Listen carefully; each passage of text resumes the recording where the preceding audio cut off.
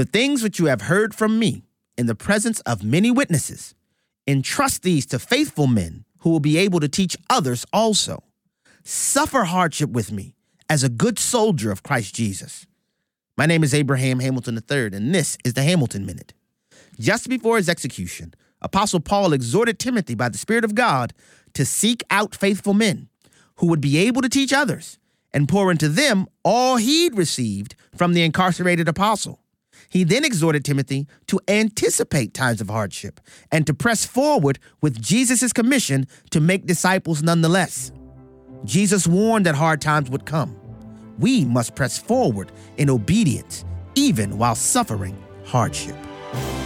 Listen each weekday from 5 to 6 p.m. Central for the Hamilton Corner with Abraham Hamilton III, Public Policy Analyst for the American Family Association.